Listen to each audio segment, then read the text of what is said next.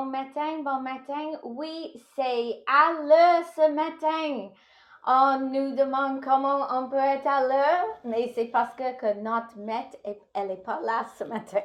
Donc, nous, les jeunes, comment on dit, pas jeunes, mais les moins d'expérience, on est à l'heure. Donc, je vous souhaite une très bonne journée. Il y a du neige à Montréal. Et c'est beau en ce moment, mais je crois qu'après 2 mois, on va avoir hâte que ça va partir. Ce matin, on va continuer avec notre livre pauvre, Papa riche, Papa pauvre. Et on est dans le chapitre 8 et on va continuer avec les 10 points que Robert nous a donné pour avoir le génie financier.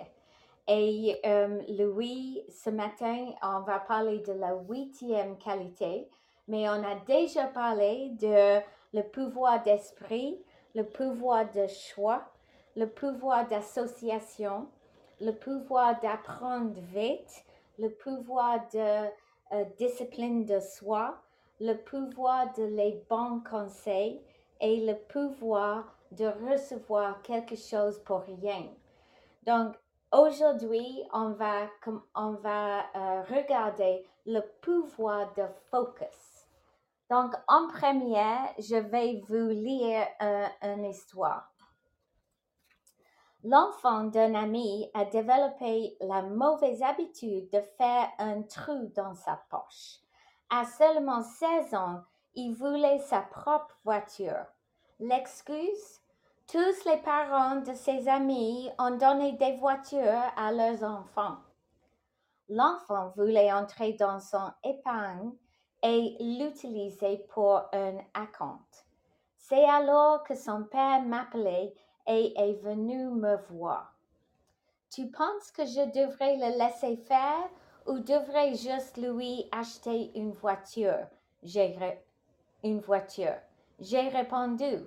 Cela pourrait soulager la pression à court terme, mais que lui avez-vous appris à long terme? Pouvez-vous utiliser ce désir de posséder une voiture et inspirer votre fils à apprendre quelque chose?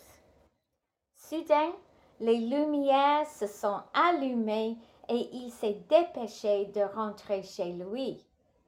2 mois plus tard, j'ai de nouveau rencontré mon ami. Votre fils a-t-il sa nouvelle voiture? J'ai demandé.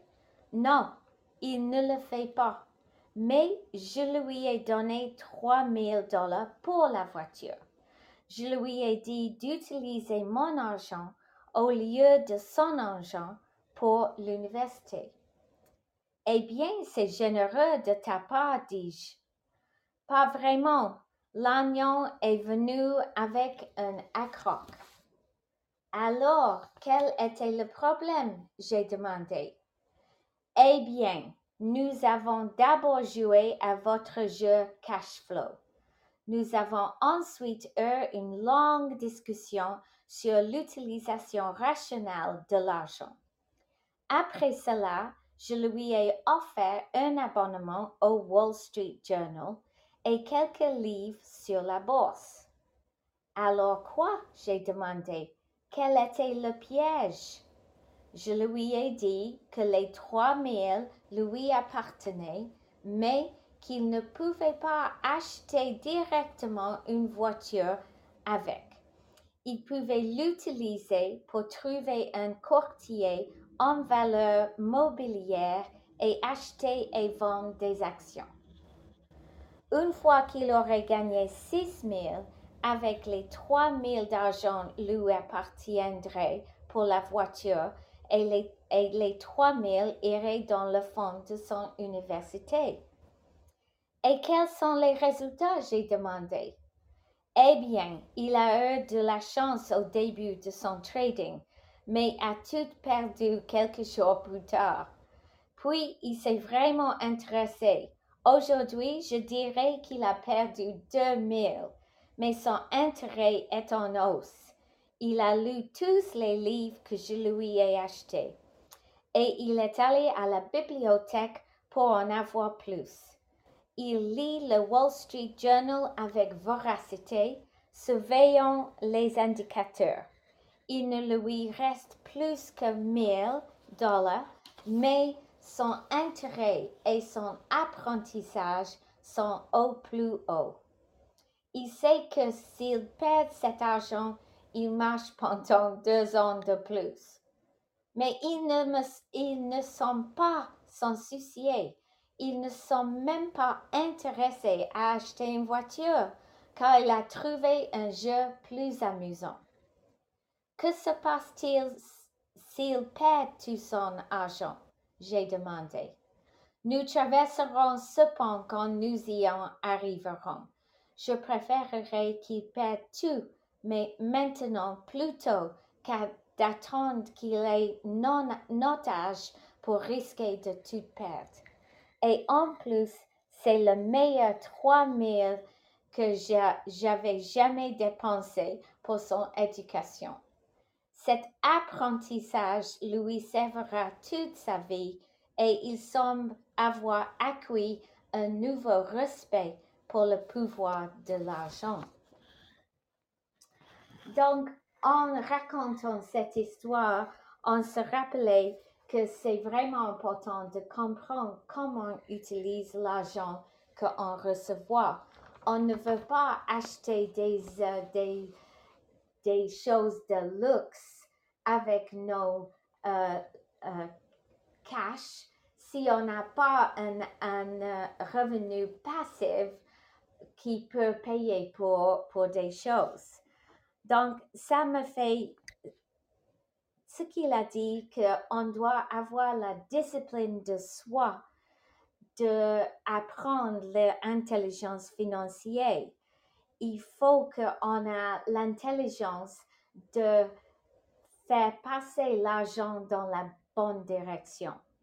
Donc, ça me fait penser de Tupperware parce que nous, on est dans un MLM et on doit penser toujours comment on peut créer de l'argent, comment on peut avoir plus de l'argent. Et j'avais pensé de quelque chose que nous, on l'appelle la commande avantageuse. Et pourquoi j'ai pensé de ça?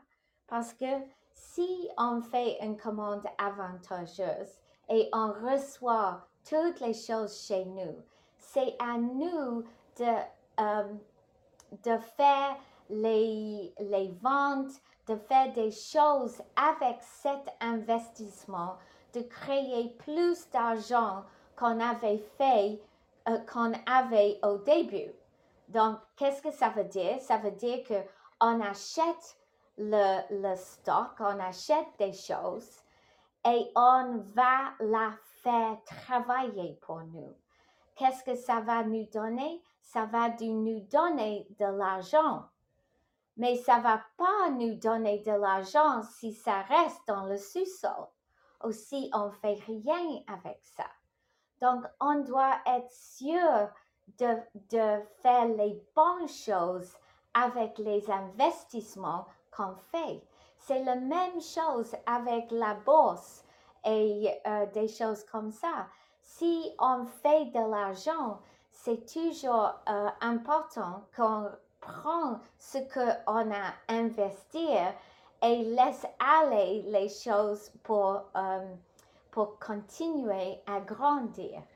Et pour nous, chaque fois qu'on fait une commande avantageuse, on fait de l'argent, on le réinvestit, mais on a toujours l'argent qu'on a investi dans le premier cas. J'espère que j'ai bien expliqué. Mais c'est beaucoup, c'est de travailler intelligemment avec ce qu'on fait avec la fameuse commande avantageuse. Lui, il a parlé il pensait, Robert, que s'il y avait 100 personnes et ils vont les donner $10,000 au début d'une année Et à la fin de cette année, il va regarder qu'est-ce qu'ils ont fait avec les 10 000 de dollars. Il est sûr et certain qu'avec cet argent, 80 personnes des 100 personnes vont avoir pas de 10 000, ils vont peut-être avoir plus de dettes parce que qu'est-ce qu'il a fait avec cet argent? Il a acheté des choses de luxe. Il a peut-être mis l'argent pour un dépôt sur une voiture beaucoup plus grande que d'habitude. Donc, il a dépensé son argent sans penser de l'avenir. Sorry, couldn't sneeze. OK, et deuxième, il pensait que 16 personnes, peut-être ils ont monté leur 10 000 par 5 à 10%. Ça veut dire qu'ils ont resté sécures. Ils ont mis cet argent dans une banque, dans une épargne ou quelque chose qui a retourné 5 à 10%. Mais il a dit peut-être ils vont avoir juste 4 de 100 personnes qui ont créé 20 000 ou peut-être millions. Et quand j'ai pensé de ça, j'ai dit, oh, si il me donne 10 000, je vais acheter beaucoup de Tupperware pour dans les commandes avantageuses pour me retourner beaucoup plus d'argent. Donc, c'est vraiment comme ça il faut penser. Dans la vie, c'est normal que les gens, ils empruntent l'argent pour acheter des choses de luxe. Et ça, c'est pas une bonne chose à faire parce qu'on doit être dans la position de créer l'argent. Et moi, j'avais pensé d'une autre chose de ma vie Tupperware parce que dans tous les LMM, on a beaucoup d'opportunités pour créer de l'argent. Mais une chose est certaine, plus qu'on donne de notre MLM, plus qu'on va vous recevoir. Mais une façon de gagner et de créer de l'argent, c'est de rencontrer les gens qui ont les mêmes valeurs que vous, qui ont besoin de notre mission, qui ont besoin de changer leur vie avec plus de temps, plus de l'argent, de manger en santé et de penser à la planète. Et dès qu'on parle des choses comme ça, on va voir que les autres gens veulent la même chose. Qu'est-ce que ça veut dire? Ça veut dire qu'ils vont nous joindre. Ils vont devenir partie de notre affaire. Et leurs affaires vont aider nos affaires. Et plus que gens qu'on rencontre et que nous joignent, plus que notre affaire va monter. Donc, on a vraiment deux façons faciles à créer de l'argent dans notre MLM. Première avec les ventes personnelles, mais deuxième avec les recrues personnelles. Et c'est avec les recrues personnelles, on a tellement d'opportunités. Vous ne pouvez pas croire comment ça va marcher. Mais ça ne va pas marcher si chaque fois qu'on crée de l'argent, qu'on le dépense. On doit toujours créer de l'argent pour investir, pour que dans la vie, on va avoir un revenu passif qui devient de nos actifs. Et c'est pas pour gagner de l'argent, pour la dépenser. Donc, moi, je commence à comprendre plus comment ça marche les MLM et comment c'est une très belle opportunité pour tout le monde d'apprendre d'être leur propre patron. Donc, maintenant, je vais vous passer à Marie-Pierre qui va expliquer en plus de détails c'est quoi un actif. Merci Mélanie! Et juste avant de partir avec cette section-là, je vais m'assurer que tout le monde a déjà partagé le podcast. Donc, si vous n'avez pas déjà partagé, c'est le temps de le faire. Que vous soyez sur Podbean, juste à côté de où on laisse un commentaire, vous avez la petite flèche pour aller partager. Donc, vous pouvez aller partager directement à partir du Podbean sur Facebook.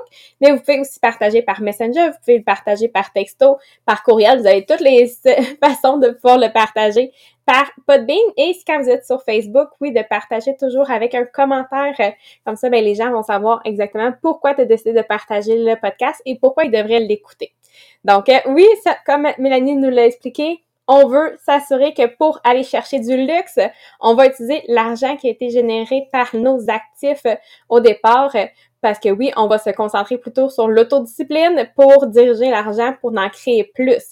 Donc, si on veut acheter quelque chose, il faut d'abord générer suffisamment ce flow-là par rapport à nos actifs pour justement dire, le retour sur nos investissements va couvrir, oui, les dépenses sur qu'est-ce qu'on veut acheter. Donc, non, aller chercher une dette de plus pour aller acheter quelque chose de nouveau. Donc, l'accent, c'est vraiment le luxe est en dernier parce que le plus tôt que tu commences à investir, le mieux c'est. Donc, oui, si tu commences plus tôt à investir, ça va générer plus à long terme. Mais si tu décides de prendre cet argent-là pour aller acheter du luxe, ça va être, encore une fois, une perte d'opportunité plus tard. Ensuite, c'est sûr que, justement, tous les bénéfices qui vont découler de tes investissements ne doivent pas être directement, après ça, utilisés. Au contraire, au fur et à mesure que tu as un retour sur tes investissements, on va utiliser ça pour pouvoir le replacer pour pouvoir gagner plus, pour dire oui, tu vas pouvoir faire de l'argent pendant que tu dors. Donc, on comprend un peu justement comment il nous l'explique dans le livre, c'est quoi un actif versus un passif. Donc, oui, quelque chose qui met de l'argent dans nos poches, un actif versus un passif qui va prendre de l'argent de nos poches. Mais quand tu regardes juste sur Google, qui est quand même la majorité des gens qui vont dire, c'est quoi la différence entre un actif et un passif? Ils vont trouver la définition sur Google de actif, c'est une chose ou une personne ou une qualité utile ou précieuse. Donc, on comprend que c'est pour ça que la plupart des gens vont dire, ma maison, c'est un actif parce que c'est quelque chose de précieux, c'est utile. Oui, effectivement. Quand tu regardes la définition d'un passif, c'est de dire c'est quelque chose que tu vas être responsable. Donc, encore une fois, ça ne nous donne pas assez pour vraiment bien comprendre c'est quoi, puis pour pouvoir dire oui, j'ai un revenu qui va sortir de mes actifs. Caroline qui dit, c'est terrible comme description. Absolument. On n'apprendra pas grand-chose aujourd'hui avec Google quand que tu t'arrêtes à juste la définition que tu vas y trouver. Donc, c'est quoi en fait les principaux actifs qu'on peut avoir? Donc, il nous raconte qu'il y a 4 principales classes d'actifs. Parce que oui, il y a plusieurs façons d'investir, de créer de la richesse, mais une fois que tu vas avoir augmenté ton éducation financière au départ, tu vas avoir une meilleure compréhension de c'est quoi les meilleurs investissements pour toi. Parce que oui, on va pas tout faire la même chose, mais on va au moins à la base comprendre c'est quoi les 4 top classes d'actifs les plus populaires. Donc, numéro 1, il appelle ça les actifs papier. Donc, les actifs papier, dans le fond, c'est les actions, les obligations, les fonds communs, placements, les comptes de retraite où vous pouvez investir dans des actions, des contrats à terme, des trucs comme ça. Les actifs papier vont aussi comprendre les fiducies de placement immobilier ou les fonds négociés en bourse. Donc, que tu décides d'investir pour des gains en capital ou tout simplement pour avoir après ça plus des dividendes en actions, il y a plusieurs façons de pouvoir les choisir. Donc, c'est pour ça que la plupart des gens vont dire oui, on va se lancer dans les actifs papier ou le marché boursier parce que c'est quelque chose de facile à entrer et en sortir. Donc, pour faire quelque chose de rapide, pour aller apprendre, c'est facile d'embarquer, mais c'est aussi facile d'en sortir. Numéro 2, c'est les produits de base. Donc, les produits de base, dans le fond, c'est comme les métaux. Fait que l'or, l'argent, le cuivre.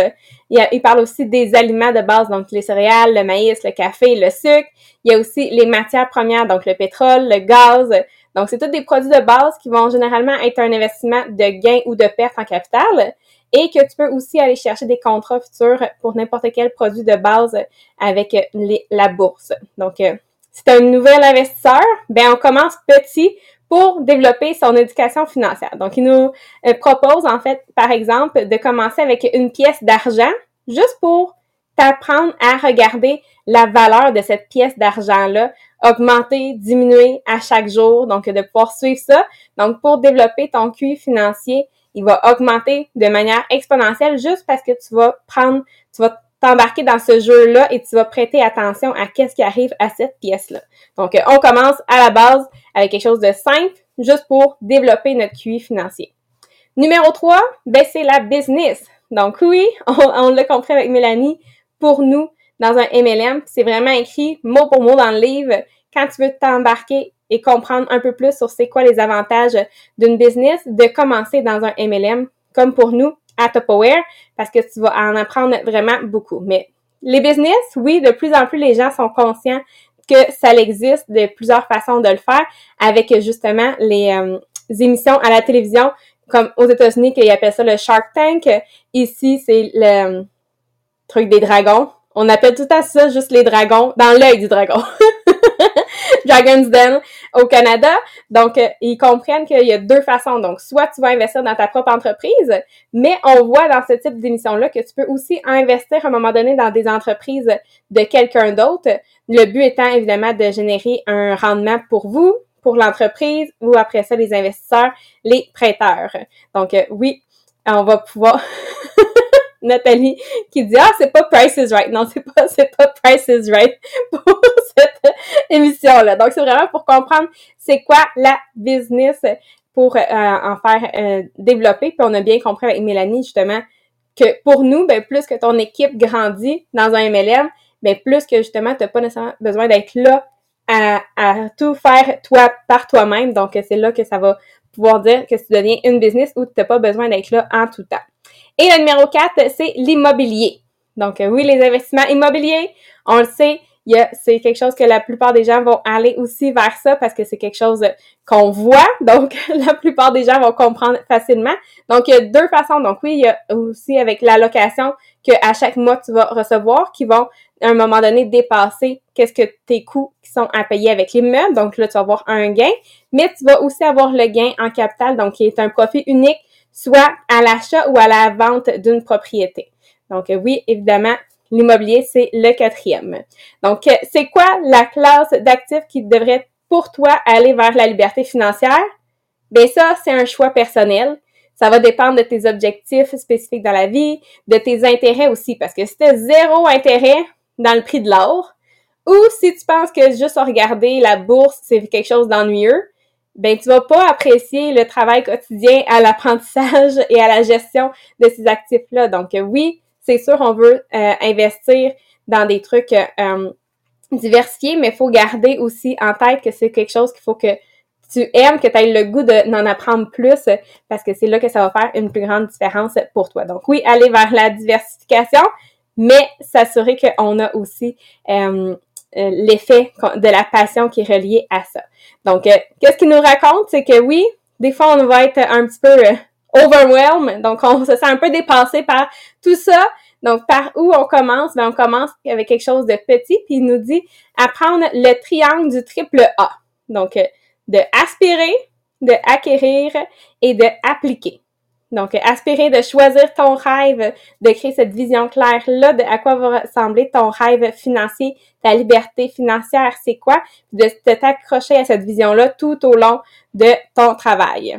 Ensuite, de acquérir. Mais ça va être de acquérir les connaissances, l'éducation, les faits, les chiffres, les données que tu as besoin pour agir. Donc, l'étape d'acquisition, ça, c'est quelque chose en constante évolution parce que le marché change, l'économie change tout le temps. Donc, c'est pas quelque chose que tu dis, OK, parfait, je sais tout. C'est vraiment quelque chose qui va évoluer dans le temps. Et finalement, de appliquer, oui, de appliquer les connaissances que tu as acquis dans le monde réel. Donc, c'est le temps de le mettre en action, mettre en pratique qu'est-ce que tu as appris. Et avec justement une petite quantité de connaissances, déjà là, tu peux te lancer à appliquer. Et le plus que tu vas appliquer, encore une fois, tu vas apprendre.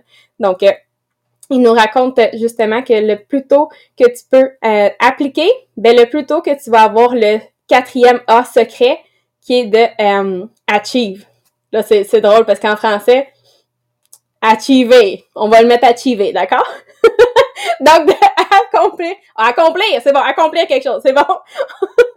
On y a trouvé un A qui fit. Donc, de accomplir quelque chose. Donc, tu as réussi ben c'est le temps de célébrer chaque victoire parce qu'on le sait, c'est quelque chose qui va être sur le long terme. C'est pas quelque chose qu'on a du jour au lendemain, ça va être réglé. Donc oui, on va pouvoir aller vers notre liberté financière, mais au départ, c'est de prendre une chose à la fois, de pas se lancer partout, d'aller vers quelque chose qu'on a quand même une curiosité, parce que ça va être tellement plus facile de pouvoir développer nos connaissances par rapport à ça. Merci, Marie-Pierre.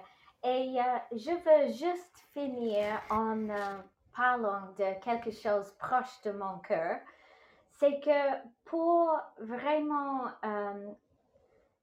regarder le point 3, d'avoir ton propre affaire, d'avoir un MLM, c'est vraiment un bon départ pour avoir une propre affaire parce qu'on va apprendre beaucoup de choses. Et moi, je connais beaucoup de jeunes maintenant qui ne veulent pas travailler 8 à 5 chaque journée pour un patron qui ne respecte pas et qu'ils n'ont pas la liberté à faire des choses. Donc, dans ma vie, ma fille, Suzy, ma plus jeune, elle et son mari ont acheté, pas ont acheté, mais ils ont loué et commencé leur propre affaire, un CrossFit. C'est un type de gymnase. Et, et maintenant, elle comprend pour être un entrepreneur, ça prend du temps. Donc, moi, je suis tellement fière de ce qu'ils ont fait avec leur affaire. Mais je peux vous dire, ils travaillent. Ils travaillent de 6 heures le matin, toute la journée. Ils prennent un repos dans le milieu de journée et ils continuent juste à 8, 9 heures le soir. Mais qu'est-ce qu'ils ont fait? Ils ont mis les bouts, ils ont mis les objectifs et ils sont toujours en train de prendre leur argent qu'ils ont fait, de mettre dans le actif. Donc, si tu veux apprendre comment faire une affaire pour vous-même, un très bon apprentissage, c'est avec un MLM. On commence au moins ou d'investir le temps ou d'investir l'argent et tu peux apprendre beaucoup parce que je suis sûre et certaine que Suzy a appris beaucoup de moi sur comment être un entrepreneur. Donc, elle n'était pas surprise par le montant d'argent. Et avec ces bouts, ils ont déjà dépassé leur bout. Donc, je les ai dit, mais ces bouts n'étaient pas assez grands. Donc, c'est toujours comme ça que ça roule la vie. Donc, je vous souhaite trouver un MLM pour mieux apprendre comment gérer une affaire. Mais avec ton argent que tu gagnes, mets ça dans un actif et ne le dépense pas sur les luxueuses jusqu'à le moment que tu es comme moi, tu es plus âgé et maintenant je commence de dépenses. Et c'est bon, j'aime ça. OK. Et je vous souhaite une bonne journée tout le monde. Bye.